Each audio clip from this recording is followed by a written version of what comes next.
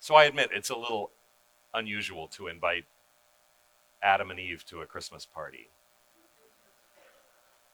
I don't know if you've ever listened to that beautiful service of lessons and carols from King's College in England on Christmas Eve, but among those lessons, the first one always comes from the book of Genesis. It's the story of the garden and of that uncomfortable business with the apple and the snake.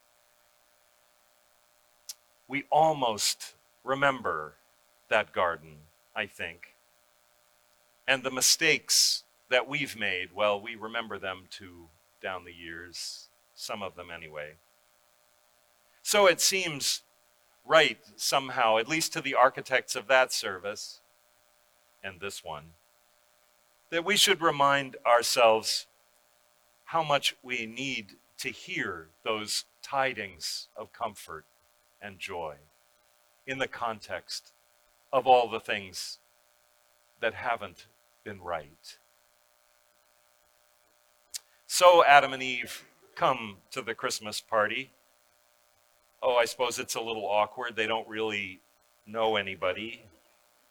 Nobody really recognizes them, despite their unforgettable outfits. They keep their careful distance from the bowl of fruit punch and chat quietly with each other in the corner, remembering good times past, and hoping, maybe like all the rest of us do, that the ones who come along after them will find a way to undo the one or two really big mistakes that they made. What that lesson that Peter read for us from the early chapters of Genesis is trying to get us to remember, as is the architecture of that King's College service that begins with the first lesson from our primeval parents, is that humankind was made indelibly in God's image, and that God asks of us certain things and urges us to pay attention. So Adam and Eve may seem like odd guests for a Christmas celebration, but actually they've been coming not just since the 1930s when that service at King's College was instituted, but since the early days of the Christian church. Now, you know that the church, the great Christian church of which we're all a part, is in the habit of commemorating certain days of the year, really every day of the year, as somebody's feast day. Not exactly a birthday, but a day on which we remember, we recall, we treasure the memory of some of those who have gone before us. St. Francis, whose feast day, if I remember rightly, is October 11th or 12th.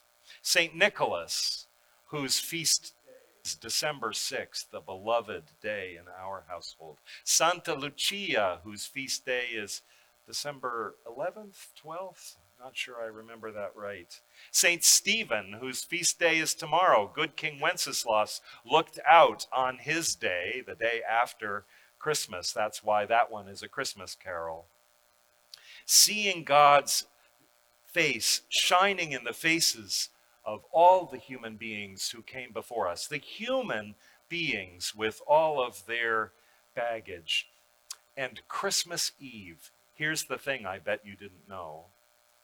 Christmas Eve was appointed the feast day of Adam and Eve, as a way of remembering that mistake, which we all make, that the two of them help us to remember.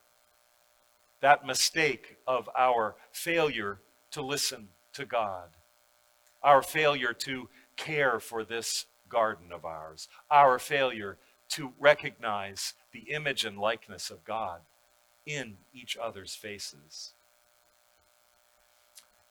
Their mistake, so the early church believed, the mistake of Adam and Eve, which we all make, points the way to the birth of the one whose light comes today into the world, who would show us what right relation really looks like to each other, to the earth, to God. After all, that mistake is still being made. It's not just about transgressing a boundary in a mythical garden, though we still seem to be acting as though it's fine for us to pillage the orchard creation just because we human beings think of ourselves as being at the apex of creation. That mistake of being out of right relation is still being made, since the nation of which we are citizens committed its own original sin, sold its soul in the blasphemous bargain of slavery, from which it almost seems we will never recover. Or since this nation of ours became, at least so we like to say, the only superpower so that we could enforce our rules that the apples in the orchard belong to the one with the longest arms. But still, to this day, I'm told, the Eastern Orthodox and Syrian and Coptic Christian churches appoint December 24th as a day consecrated to remembering Adam and Eve, a day for giving thanks for the light of the mystery that shines on us even through their story. Now, that veneration of Adam and Eve, thank you for provoking the sending to us of Jesus. That veneration of Adam and Eve in those Eastern churches didn't go over so well in Rome. And after a while, in the Middle Ages, the Roman Church banned the veneration of Adam and Eve, which up until that point had been a joyful celebration. And to this day, if you go looking at some of the great cathedrals of Europe, you'll actually see images of Adam and Eve included among the carved images of all the saints around the doorways and on the frieze above the altar. They're part of the story, and their faces also shine with the image of God's grace and hopefulness. But eventually, when the church magisterium banned the celebration of Adam and Eve, at least in the West, it was really too late.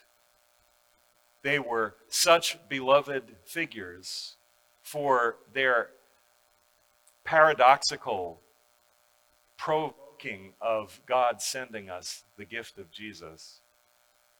Their veneration was so popular that in some parts of Germany, at least, since they couldn't celebrate in church, people brought their affection for first parents into their homes and hung apples on what they called trees of paradise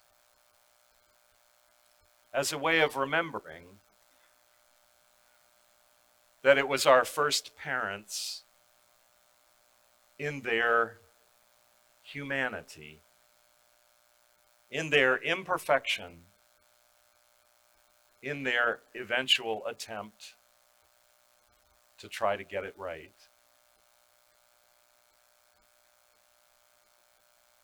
that began the long trajectory of history toward the coming of Jesus Christ to save us from ourselves. And the rest, as they say, is history. Well, Eden is a long time ago now, but we still remember the garden. We still bring our paradise trees inside in the darkest and coldest season when we ache the most for the warmth of remembering.